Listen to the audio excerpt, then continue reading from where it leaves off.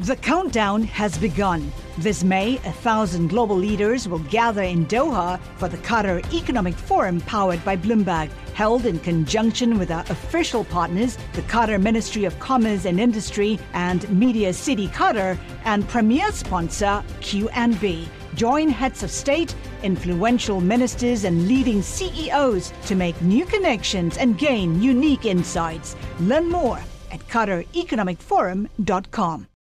Live from our nation's capital. This budget thing is going to do nothing. Space Force, I still think it's interesting. President Trump not playing his cards yet. Headlines, policy, and politics colliding. Sound On with Kevin Cirilli. The insiders, the influencers, the insights. I would rather see a congressional solution. It's part of my DNA. The Senate map in 2020 looks a lot different than it looked in 2018. You really have a divide within Team Trump. The president has to do exactly what people sent him here to do, which is to get it done. This is Sound On with Kevin Cirilli on Bloomberg 99.1 and 105.7 FM HD2 Baltimore. Bullying or business? We're not talking about Taylor Swift. We're talking about trade. The president negotiating with Chinese President Xi Jinping. What does it mean? Are we finally back on the right course, or is it just rhetoric? Plus, the president's historic trip into North Korea, whirlwind diplomacy, being great photos, but clear results. Was it a photo op? Was it not with Kim Jong-un over the weekend? We're going to break all of it down. We have an all-star panel. I hope everybody had a great weekend. We're into the holiday week, 4th of July, fireworks. No better city to watch fireworks, by the way, than Washington, D.C. I'm Kevin Cirilli, Chief Washington Correspondent for Bloomberg Television and Bloomberg Radio. Matt Gorman's with me for the hour. Here in studio, Vice President at Targeted Victory, former NRCC Communications Director, and making her debut on the Bloomberg Radio Sound On radio show, Julie Roginski, Democratic strategist. She's worked for everybody from, including Senator Cory Booker. Cory Booker. She's also a former contributor at the Fox News Channel. We're thrilled to have her on. Coming up later on in the program, we're going to check in with Congresswoman Abigail Spanberger, the Democrat from Virginia. She's going to call in. A lot to talk about with Congresswoman Spanberger. So, jam-packed policy show today. It was a busy, busy week in terms of geopolitics. I was on CBS over the weekend, and we were talking about the somewhat of a deal, and it's not really a deal, but really a rhetorical return to peace, I guess, between China and the United States. It's very unclear. Wall Street's trying to make way of it. Washington's still trying to sort through the details. And President Trump, for his part, and the administration are out saying that things are going well. Things are going well between President Trump as well as President Xi Jinping following their meeting at the G20. We're going to talk about that now. And coming up, we're going to talk about the other major developments coming out of over the weekend on the international fronts. Of course, I'm talking about President Trump stepping foot into North Korea. So first, let's dive into Trump and Xi with Matt Gorman. He's Vice President at Targeted Victory, former NRCC Communications Director. Julie Roginski, Democratic strategist, previously worked for Senator Cory Booker. She's in New York, where I was on Friday. Julie, thanks for being here. Your first time on the program. All right, President Trump saying that things are going well with China now. Your thoughts? Who knows? I mean, what day is it today? I mean, it's going well today. Could be going well tomorrow. Could be complete disaster a week from now. That's the problem. There's no consistency. So the market's having whiplash. It's like Lucy with the football, constantly ripping it away from Charlie Brown. I feel bad for these traders and anybody who predicts what's going to happen. There's a Democrat who feels bad for the traders. Julie, welcome to the program. Thank you so much. I know. I'm one of those New York. Welcome to the tribe. I'm one of those New York Democrats. Actually understands the value of, what traders do once in a while. All right, Matt Gorman. I mean, I take it. Are you as concerned as Julie is about President Trump and President Xi? Because he says the two big developments relate to agriculture and Huawei. I'll talk to you a little bit about them. But first, set the stage for us in terms of your reaction as we end this Monday. Peace in our time, baby. Look, I think if you'd asked me a month ago, I think there was a lot of saber rattling, right, when it comes to China. And as Julie kind of said, this thing could blow up any day. However, maybe we extracted some favorable terms, maybe we didn't. But I think at its core, President Trump likes the issue of trade because it's one of the few things he views as being totally within his power. He's likes having control of this issue. This is one of the few things that you can reasonably say he's believed in consistently for the last 30 years. So, look, do I think this is going to be steady throughout? No.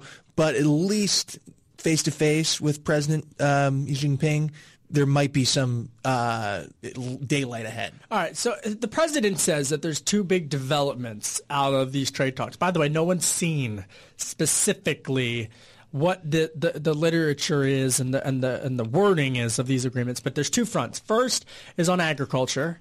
Second is on technology. The president says that the U.S. or that the Chinese have agreed to make new purchases with regards to agriculture. Here's the president of the United States following the close of the G20 summit over the weekend, talking to reporters. Here's President Trump. China is going to start.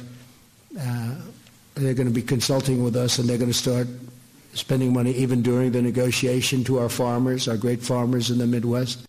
That was President Trump speaking over the weekend following the Osaka, Japan G20 summit. So he says that they're going to be making new purchases. We don't know when. We don't know where. We don't know. Well, we know why. President Trump says it's because of him. And then there's this other issue of Huawei. And this has been more controversial. Huawei is the telecommunications company headquartered in China that the intelligence community has raised national intelligence concerns about. Not just in the intelligence community, but also Republicans and Democrats. Republicans like Senator Marco Rubio, who took to Twitter over the weekend, like minutes after these developments in Osaka were coming out. Senator Rubio tweeting that he had concerns about the Huawei easing, and no one really knows even what it means. It's just this idea that's being circulated, and Democrats have absolutely pounced on this as well. I was reading Isaac Boltanski at Compass Point's note today, and he suggested that it might potentially mean that Huawei stays on the restricted list of banning companies from doing business with, but allows potentially for the $11 billion worth of sales to continue that were already in the pipeline. Julie, I'm gonna come to you with Huawei right now. This is really a nonpartisan issue that now is back on the negotiating table. I would think that's going to have Democrats uneasy. Well, what are we talking about here? That's the issue. Is Huawei is a concern. I mean, look, our intelligence agencies think they're a concern. They obviously haven't been behaving in ways that we as a nation would like them to behave. But we don't really know what we're talking about here. You have the president standing up, making amorphous statements about Huawei, making enormous statements about agriculture. And again, we're all supposed to sit here and guess as to what in the world he could possibly be talking about. This is no way to invest. It's certainly no way for anybody to determine public policy. I mean, we need some concrete ideas here, not just ideas. We need concrete steps here. And the reality is we have not seen anything concrete from the administration. This president loves making grand pronouncements, as was said before by Matt, about peace in our time. But the reality is nothing has changed other than rhetoric. And until we see some specific action with respect to Huawei or with respect to our soybean farmers or with respect to agriculture, I wouldn't be making any investment based on just some random pronouncement that could be changed tomorrow. Look, I think this whole week in my mind is very much about President Trump, the showman. As we said, goes to the G20 summit in person, makes the announcement about China. Then we have, obviously, the DMZ crossing over, this in-person, cameras rolling, historic, steps across into North Korea. And hell, even we have on July 4th, this, military parade and address in Lincoln Memorial Steps. It's very much Trump the showman. And look, as we talk about Huawei, I think you're absolutely right. You're going to see Republicans like Marco Rubio, especially more so because this happened when Congress was in recess. If this is still an issue when they come back, I think you're going to see many more Republican senators and members of the House really express discontent or outright say outrage with this. And, who's their lobbyist in town? But none other than Joe Lieberman. I forgot that Lieberman is lobbying for Huawei. That's fascinating. Yeah. All right, Larry Kudlow. Kudlow was out speaking yesterday on CBS News' Face the Nation, talking about tariffs. So look, I mean, to Julie and Matt's point, there's massive concerns about agriculture, massive concerns about Huawei, and by the way, they're not just Democrat concerns; they're really bipartisan concerns. But here's Larry Kudlow saying, "Hey, there's no tariffs." Take a listen to Kudlow. No additional tariffs for now. So he's going good faith to see how these talks go, to see if China delivers on an early agriculture promise. Let's call it an early harvest. So that was that was Kudlow saying no additional tariffs. And on CBS, and I was hooked on this yesterday, he was also pressed on the issue of Huawei. Take a listen to what Larry Kudlow said about Huawei. Anything to do with national security concerns will not receive a new license from the Commerce Department. I think that's very important. I think people have to understand that. Stuff that's generally available will be probably getting a temporary license from the Commerce Department. It's fascinating to talk all things policy with Huawei, especially as Europeans are also not necessarily following suit in terms of where the U.S. government and lawmakers are with regards to Huawei.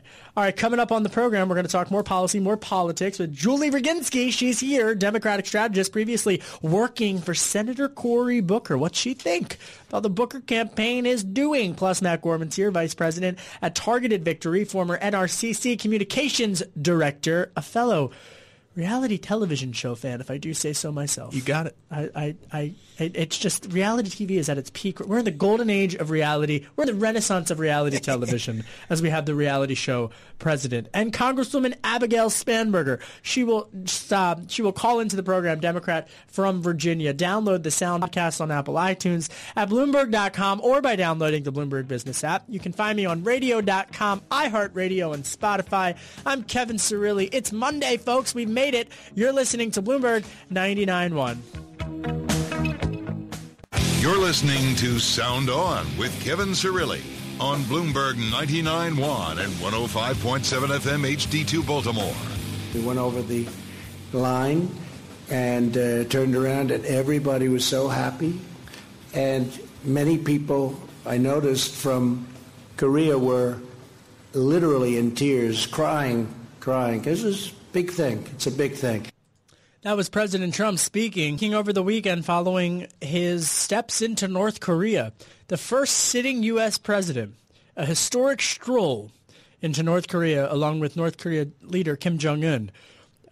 It was, as my boss Craig Gordon just describes it on the Bloomberg terminal, quote, a public relations coup for the reclusive leader, meaning Kim Jong-un, providing the recognition on the world stage that he craves.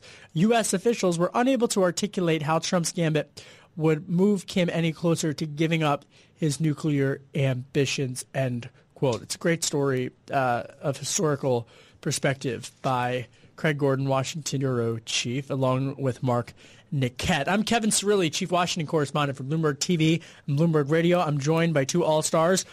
Julie Roginski, she's holding down the fort for us in New York City.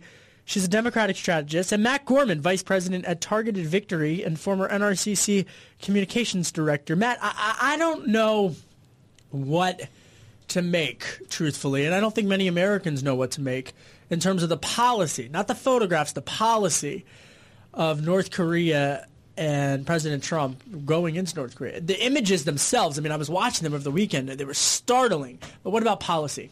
What about it? I don't know that there is. I think that's the thing, is that, I can't tell you what's changed much in the last year when it comes to North Korea. But, look, it was a compelling visual, something the world woke up to on Sunday.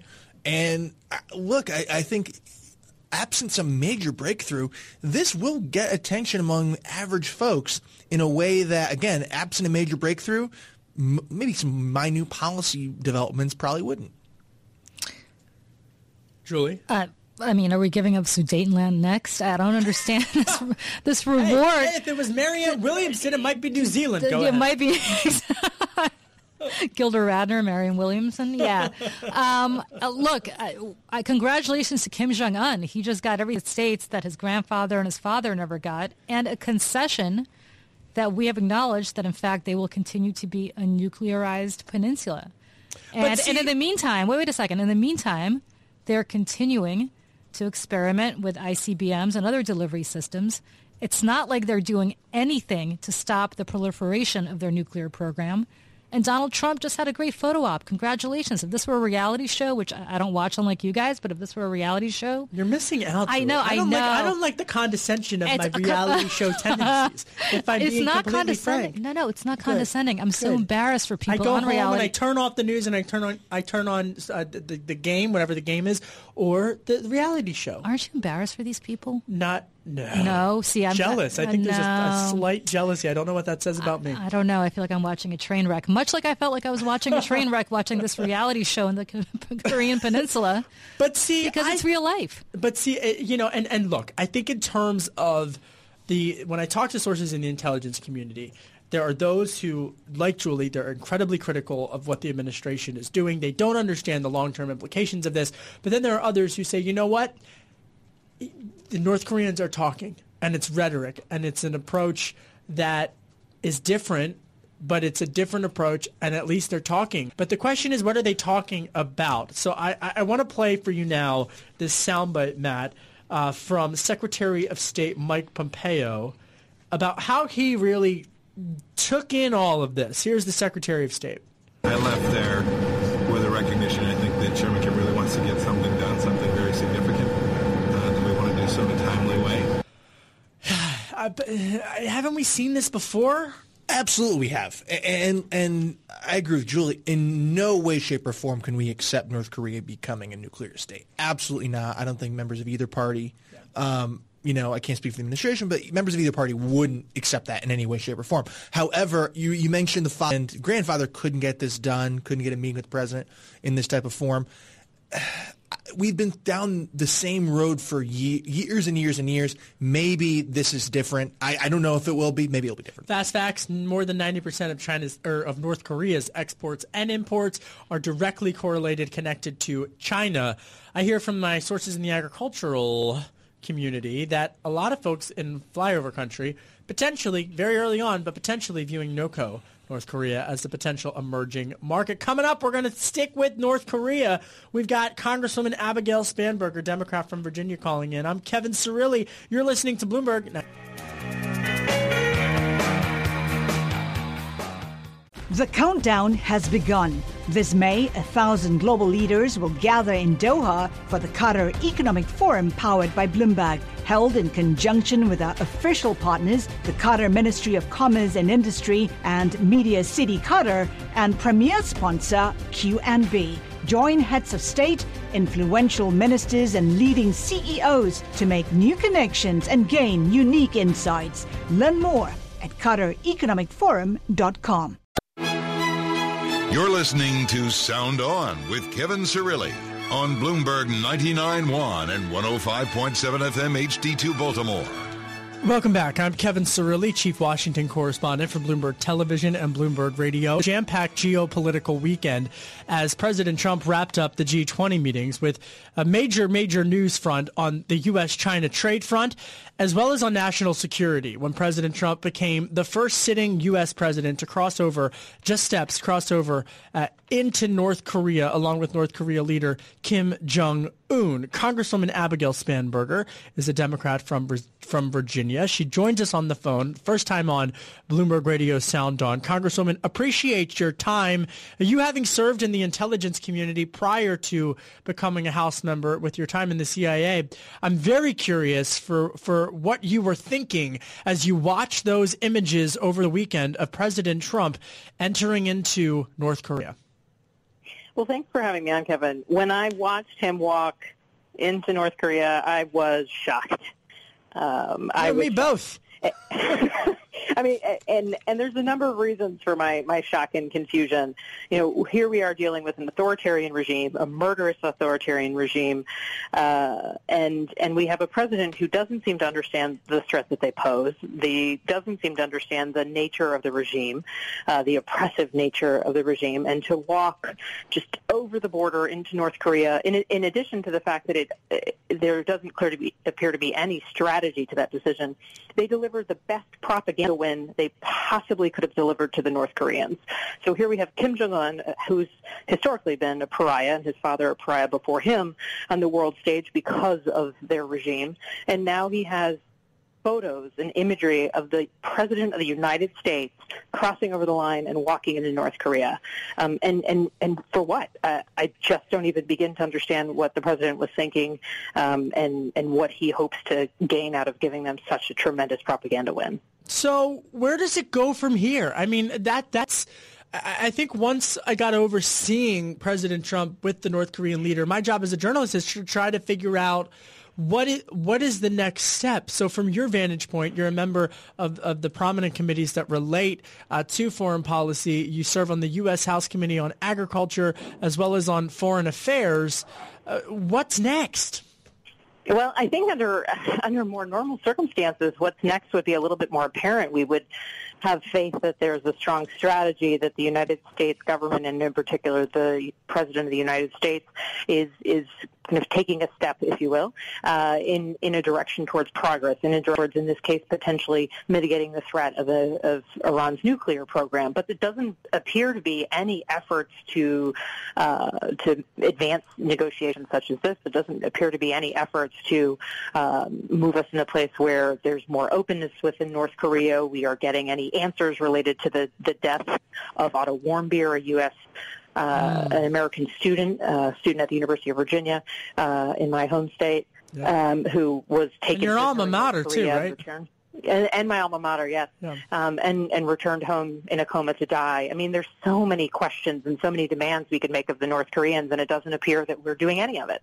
And, much like our engagement with Saudi Arabia or with Russia or with Iran, the apparent lack of strategy is just shocking for someone who has a background in national security, though I would argue probably shocking for just about any American who's kind of read the newspaper for the past, I don't know how many years, 5-10 years. Congresswoman Abigail Spanberger's with us. She's a Democrat representing Virginia's 7th Congressional District. She is having previously served in the CIA, grew up in Jersey, now lives in Virginia. She serves on House Foreign Affairs as well as other committees, as well as agriculture. I know agriculture is so crucial to your constituents, to your district. And Congresswoman, that's where I want to go next. I want to go to the U.S.-China trade talks because President Trump, following the one-off meeting with President Xi Jinping, saying that there were big developments in terms of agriculture as well as on Huawei.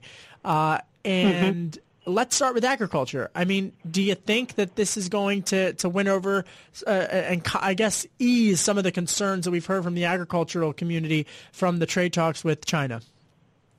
I don't know. And as you said, I serve on the Foreign Affairs and Agriculture Committees.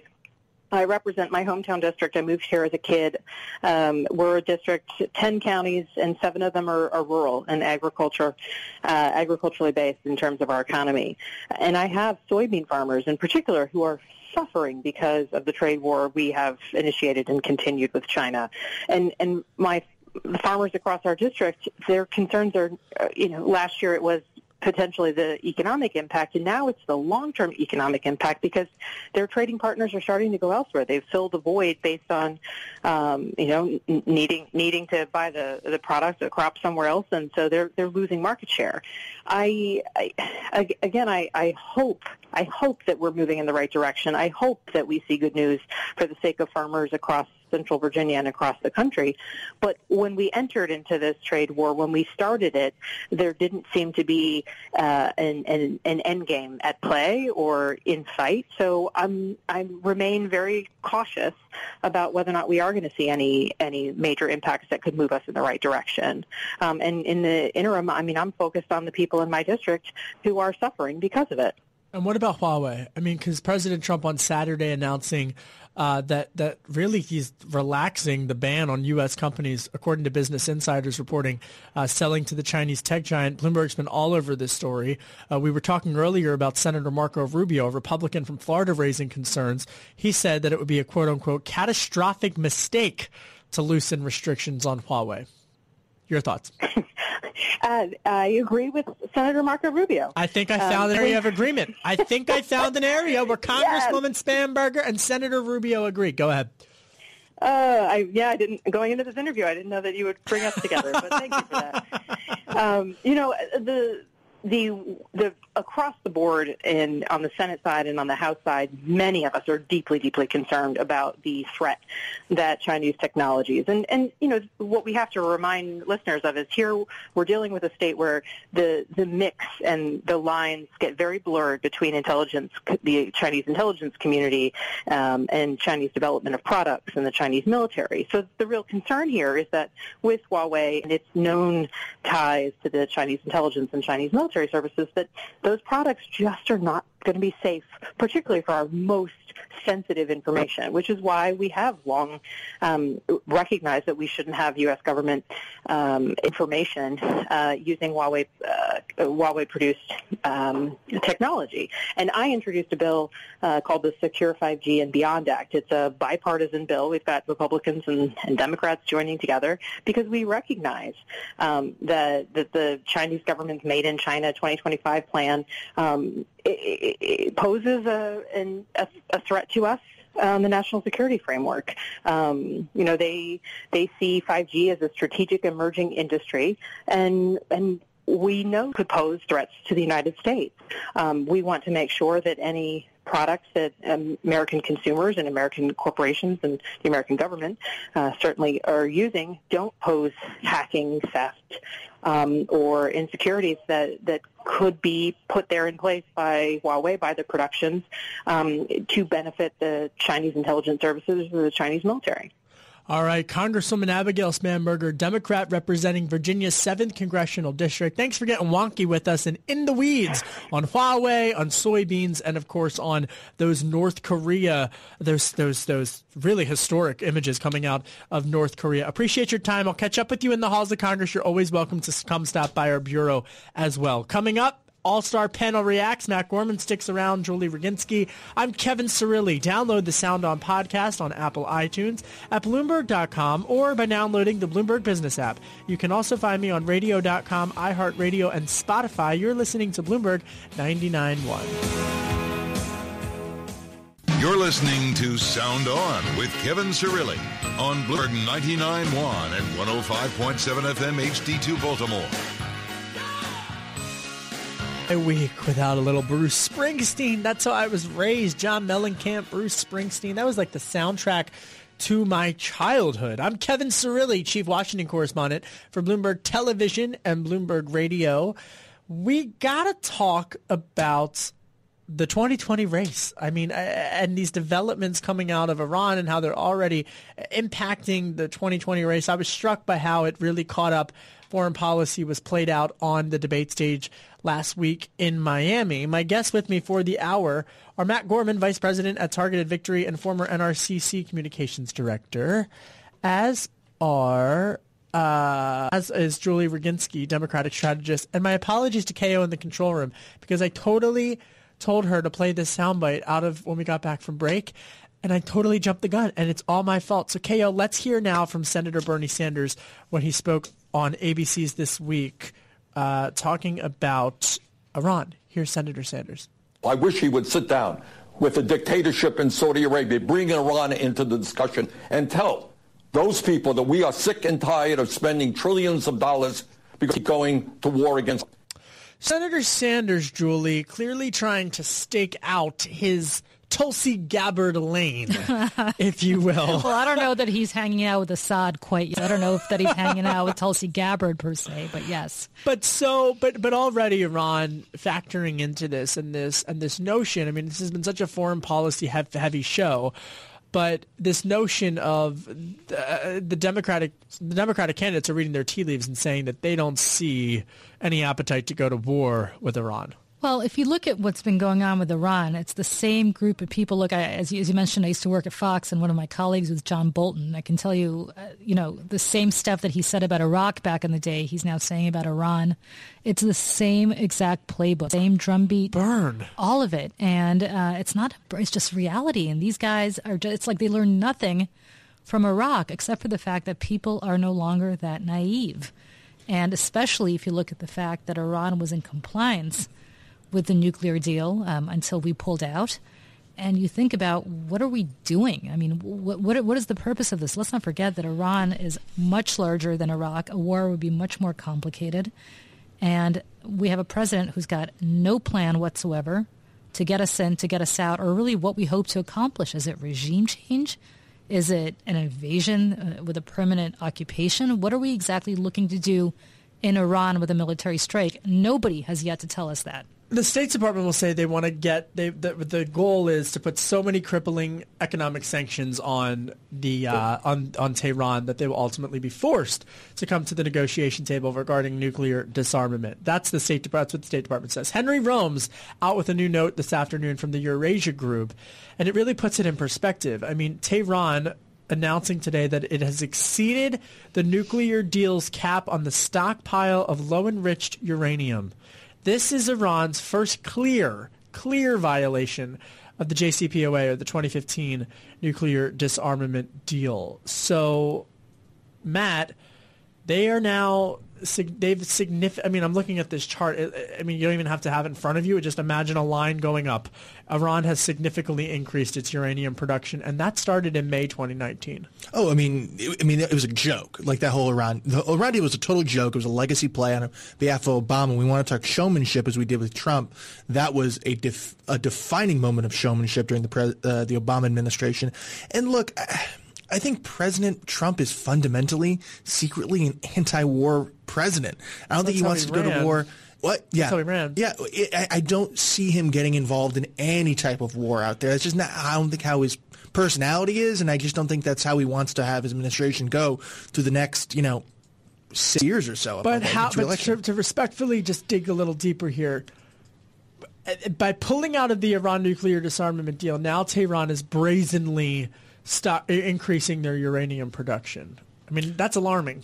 It is alarming, but like I think any of us are under any idea that they wouldn't be doing it anyway. And I want to bring this back to the 2020 candidates in the couple of minutes that we have left, because the CNN poll just came out within the last hour. This was taken between June 28th and 30th, so it's a little bit of the first debate, but it has impacted. Biden is still at the top, 22%. Kamala Harris, Senator Kamala Harris, surged number 2, 17%, according to this new CNN poll. Elizabeth Warren and Bernie Sanders, they're 15% and 14% respectively. I look at these numbers and I add them together, and I think Warren and Sanders, I mean, that's like, 29% right there. They could surpass Biden. Then you've got, that's really that's top tier. Buttigieg is at 4%, Booker at 3%. You're a boss, Jules. 4%. How do you think he's doing? He needs a breakout moment. Yeah. And I think Kamala Harris had that breakout moment at the second debate. And then what's his name? Beto talked Spanish and kind of stole his thunder. Who? Beto? Yeah, Beto, I got to tell you, I'm not from Texas, so all I remember about Beto is that Beto was the hope of the 2018 election, mainly because everybody hates Ted Cruz on both sides of the aisle. But then when I see Beto up close at this debate, I'm wondering, where's the Beto that I keep hearing about? I don't know. Maybe because I don't speak Spanish, but Matt I didn't Gorman, see... here we go. Hold your breath, because Matt Gorman's about to... Gorman, no one gets under his skin more than Beto. Well, very true. With Biden, though, I'll rip on Biden for a bit. It feels so much like Jeb to me. In July of 2015 was what we had. A lot of the Jeb stories come out with donors leaking. The only good thing his campaign staff does is leak. But I think what we're going to see is the news cycle right before the first debate being donors and supporters and surrogates have trepidation with Biden in this first debate. He needs to have a big breakthrough moment. He won't. And then in August, there will be a ton of, behind the scenes, backstabbing stories. Staff will be knifing each other in the press. And yeah, look, and I honestly, and this is a genuine question for Julie, I watched Street Fight, and Cory Booker just came across as, this guy who took on Sharp James, the Newark establishment, almost won, then eventually won when Sharp retired. I don't see that Cory Booker on the stage right now. I wonder if he had been better served if he had waited, much like Kamala did, instead of rushing out for the Biden interview on CNN and waited and kind of took a Ginsu knife to Biden. Jules, we got 30 seconds left. Go ahead. Well, he wasn't on stage with Biden to take the Ginsu knife to him. Even better. So but even better. I don't think he could. Look, what Cory needs to do, and I prepped him for both the Senate races for his debate, so I know his debating style. He needs to stick the landing, and he needs to create moments, which is what anybody looks for in debates. Kamala Harris did that plenty. He tried to do that. I'm not sure he did it as successfully as she did. There are more debates coming up. He's got to nail the next one. We got to leave it there. You know what, though? I disagree with Matt Gorman. I think Beto could still have a breakout moment. We're going to leave it there. Momentum, baby. I want to thank Congresswoman Abigail Spanberger. I want to thank Matt Gorman, Julie Brzezinski. I'm Kevin Cirilli. You can download the Sound On podcast on Apple iTunes at Bloomberg.com or by downloading the Bloomberg Business app. You can find me on Radio.com, iHeartRadio, and Spotify. 4th of July week, you're listening to Bloomberg 99.1.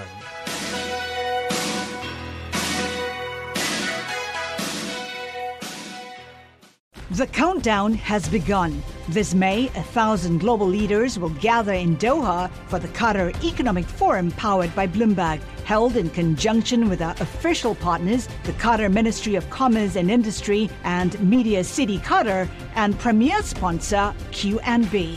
Join heads of state, influential ministers, and leading CEOs to make new connections and gain unique insights. Learn more at QatarEconomicForum.com.